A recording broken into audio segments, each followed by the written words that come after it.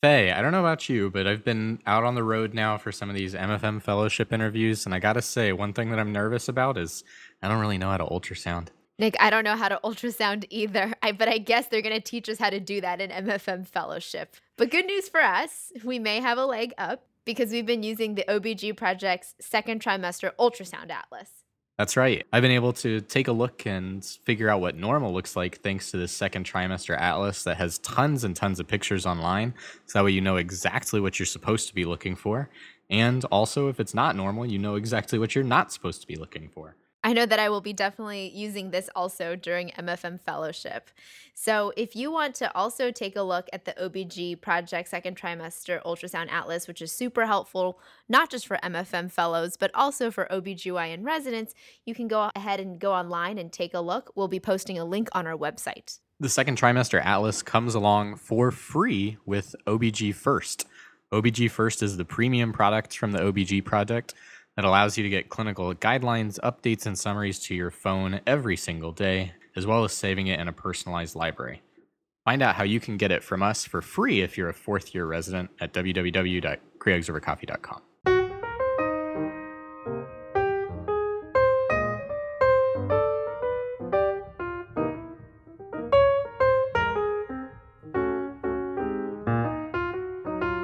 All right, guys, welcome back. This is Faye, And this is Nick. and this is Creogs Creogs over over coffee. coffee.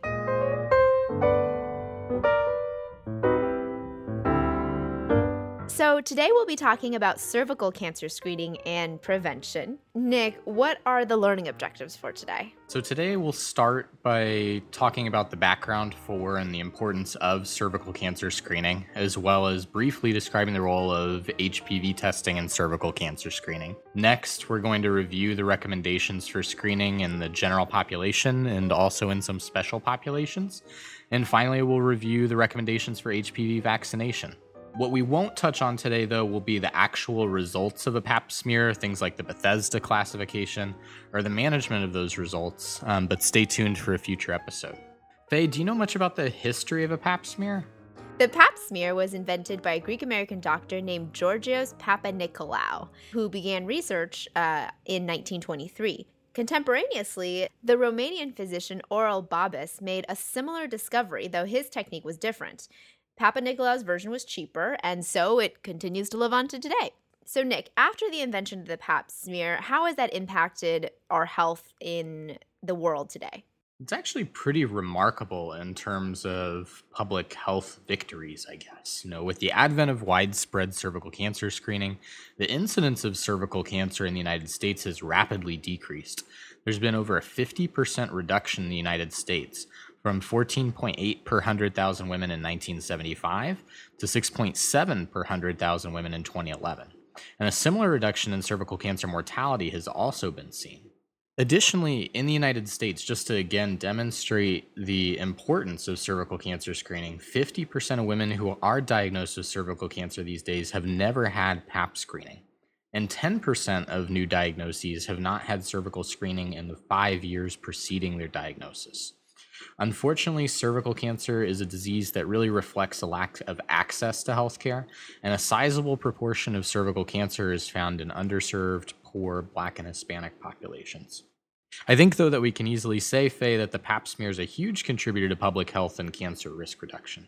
Absolutely.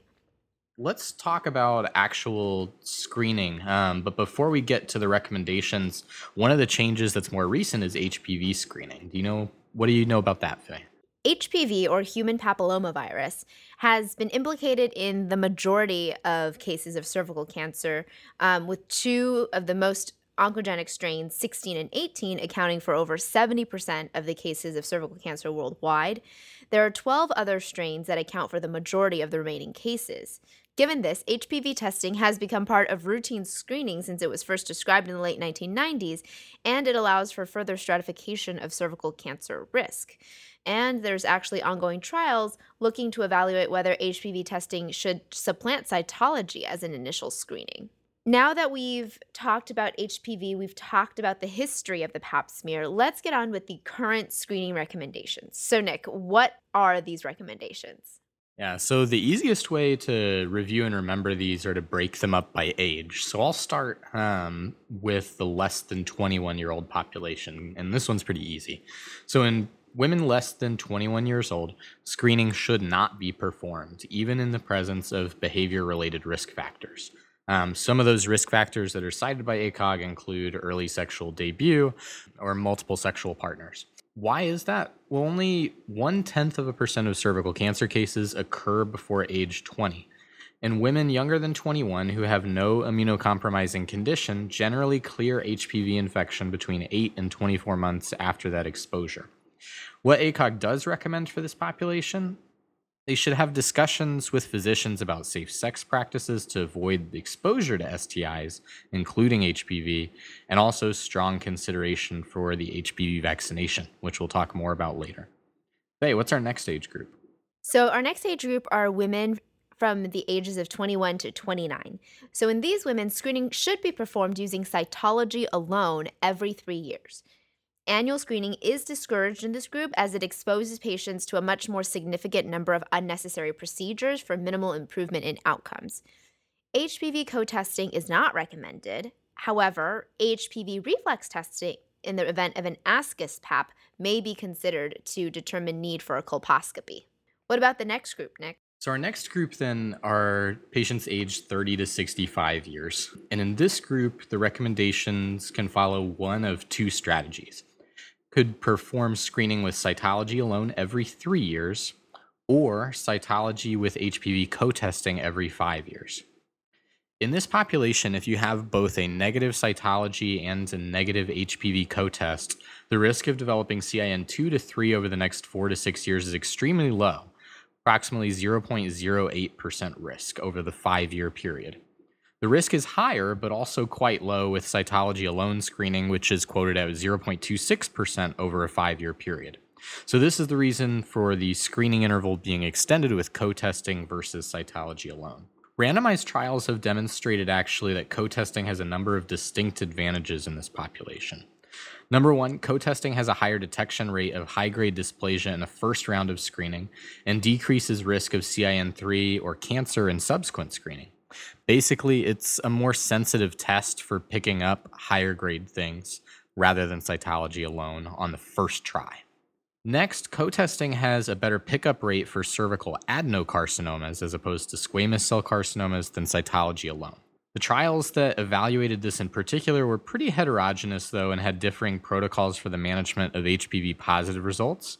So, ACOG says that cytology alone remains acceptable as an alternative screening strategy, though, again, it does make the recommendation that if co-testing is available, that's probably what we should be using. Hey, what about our last population? So, our last population are women greater than 65 years or women who are post a benign hysterectomy. So, in these women, screening should be discontinued if they meet the following criteria. One, they have no history of CIN2 or greater or AIS in the preceding 20 years, and they have adequate prior negative results, meaning 3 consecutive negative cytology results within the last 10 years or 2 consecutive negative co-testing within the last 10 years, with the most recent test performed within the last 5 years. Women in this age group do get cervical cancer. However, the majority of these cases occur in women who are not screened or in those who are underscreened. Also, the changes of menopause may cause false positive pap tests in this group, leading to likely unnecessary additional and invasive testing and procedures.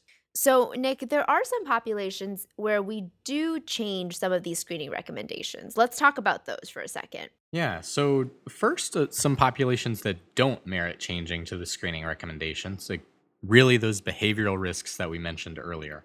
Some of the things that ACOG states that do increase the likelihood of HPV acquisition or persistence, but don't alter screening recommendations include cigarette smoking, new or multiple sexual partners, or an early sexual debut. However, ACOG does mention that there are two populations that do merit changes to screening. The first that we don't really see anymore, Faye, but we'll talk about anyways, are women who had a in utero exposure to a chemical called diethylstilbestrol, or DES. Now, what is DES? I didn't know this until we started looking for this episode. I know it was something that we were supposed to ask, but I just didn't know what exactly to ask about. DES was an estrogen that was manufactured and prescribed in the United States during the 1930s up until 1971. And it was thought that this medication helped those who had a history of premature birth or a history of miscarriage, though by the 1950s it had been demonstrated to be ineffective. It continued, though, to be prescribed up until 1971, and so women born in 1971 or before may have had exposure to DES. ACOG states that women who were exposed in utero to DES could have up to annual cytology as a reasonable screening strategy. Why is that? Well, cohort studies have demonstrated a much higher incidence of clear cell vaginal adenocarcinoma in women born to mothers who took DES during their pregnancy. DES has also been associated with a number of other health problems in men and women, but again, for the purposes of this episode, we're talking only about cervical cancer screening, and for this population, it's really the clear cell adenocarcinoma of the vagina. On our website, you'll find a list of DES and its related medications online.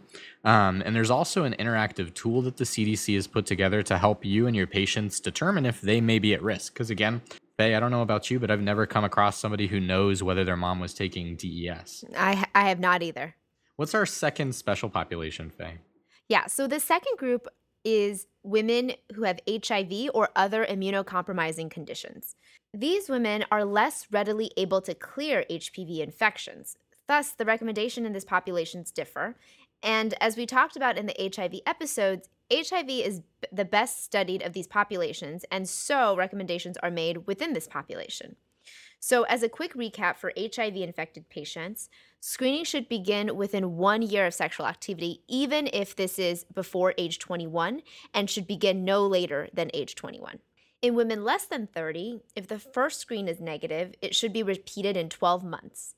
Then, if 3 consecutive annual screens are normal, screening may be spaced out to regular intervals, such as every 3 years doing cytology. HPV co-testing, however, is not recommended. In women older than 30, 3 annual tests should be normal before moving to cytology alone or co-testing. Screening intervals should be every 3 years in this population, regardless of the method chosen. Then, screening should continue for the lifetime of the woman and not stop at age 65, as we would for women who do not have HIV or who are not immunocompromised. Let's pause here, Nick, and talk a little bit more about the HPV vaccination. I know we had a whole episode on vaccines, but let's discuss this a little bit more in depth here. Yeah, obviously, Faye and I are huge fans of vaccination, and the HPV vaccination is a similar story.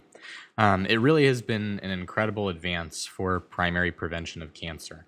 The studies that have come out since, including some that are recent, have been demonstrating across the board reductions in HPV related disease, not only cervical cancer, but even like ENT cancers, anal cancer. It's pretty remarkable. Let's talk, though, about the vaccine itself. So there are 3 versions of the vaccine that have come out since its inception. There is a bivalent vaccine, a quadrivalent vaccine, and most recently, and probably most common to us, a 9-valent vaccine. All of these cover HPV types 16 and 18, again, those being the 2 most oncogenic strains. And the 9-valent vaccine covers up to 50% additional cases of cervical cancer over the bivalent vaccine. Now, in terms of recommendations for the 9-valent vaccine, currently it should be given to boys and girls aged 9 to 26. For those receiving their first dose before age 15, only 2 doses given 6 months apart are needed. And for those receiving it after age 15, 3 doses should be given at 0, 1 to 2, and 6 months apart. Faye, though I know we said boys and girls aged 9 to 26, but there's some new evidence that's out there now, right? So, in June 2019, the CDC's Advisory Council on Immunization Practices, or the ACIP, updated its HPV vaccination recommendations to extend recommendations for vaccinations for everyone up through the age of 45 after the FDA approved this in October of 2018. While this hasn't made it into the official ACOG practice guidelines yet, it's safe to say that this is probably forthcoming. And Faye, I guess one other question for you. What about HPV vaccination during pregnancy? Because I think this is a great time for us to capture patients and get them vaccinated. Absolutely. So, while the HPV vaccine is not recommended during pregnancy, an HCG screening is not necessary prior to initiating the dose. If pregnancy happens to interrupt the schedule, it should be resumed postpartum without need for redosing. Studies are currently ongoing to determine the safety of HPV vaccination during pregnancy. And for our practice currently, what we will do is we will actually give our patients the first dose of their HPV vaccine if they haven't gotten it while they're in the hospital immediately postpartum, and then see them for their postpartum visit and give them their second dose at that time. Excellent. Well, Faye, I think that brings us to the end on this episode on cervical cancer screening. Why don't we try and wrap up? So, we first talked about the history of the pap smear, which was invented first in 1923.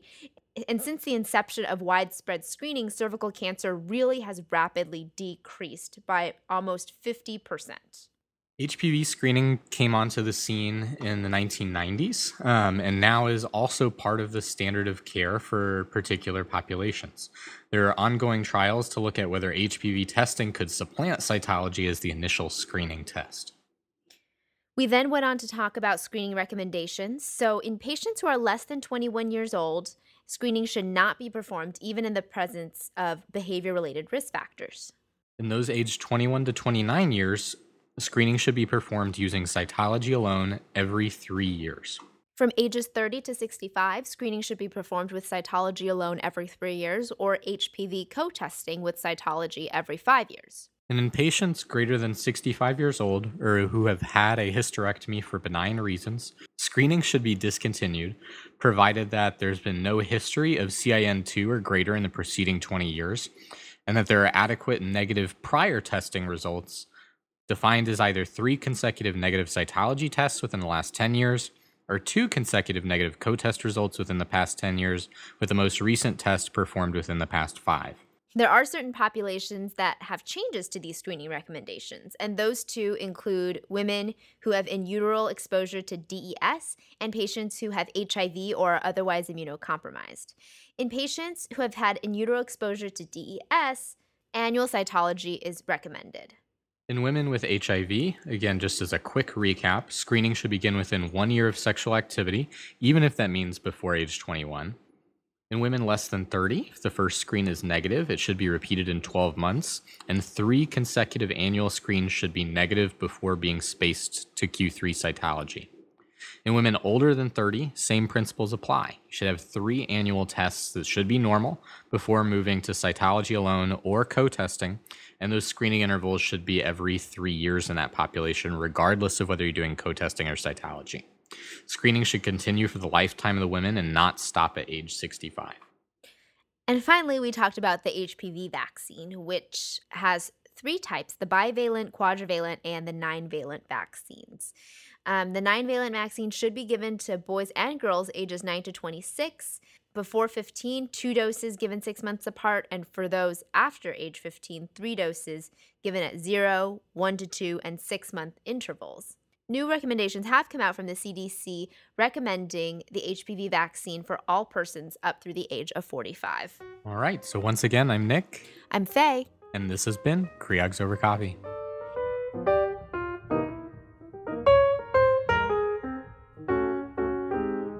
If you enjoyed this podcast, go ahead and go on iTunes, Spotify, Google Play, or any other podcatcher and give us a 5-star rating and review. Find us on social media, on Twitter at CreogsOverCoff1, on Facebook at Creogs Over Coffee, on Instagram at Creogs Over Coffee, or if you want to get a cool shout out on the show, some swag, or just feel like being a big supporter, find us on Patreon, www.patreon.com/CreogsOverCoffee. Find something wrong with our current show or want to hear a specific episode? Go ahead and give us an email, creogsovercoffee@gmail.com. Finally, you can find show notes and resources for every episode, including this one, on our website, www.creogsovercoffee.com.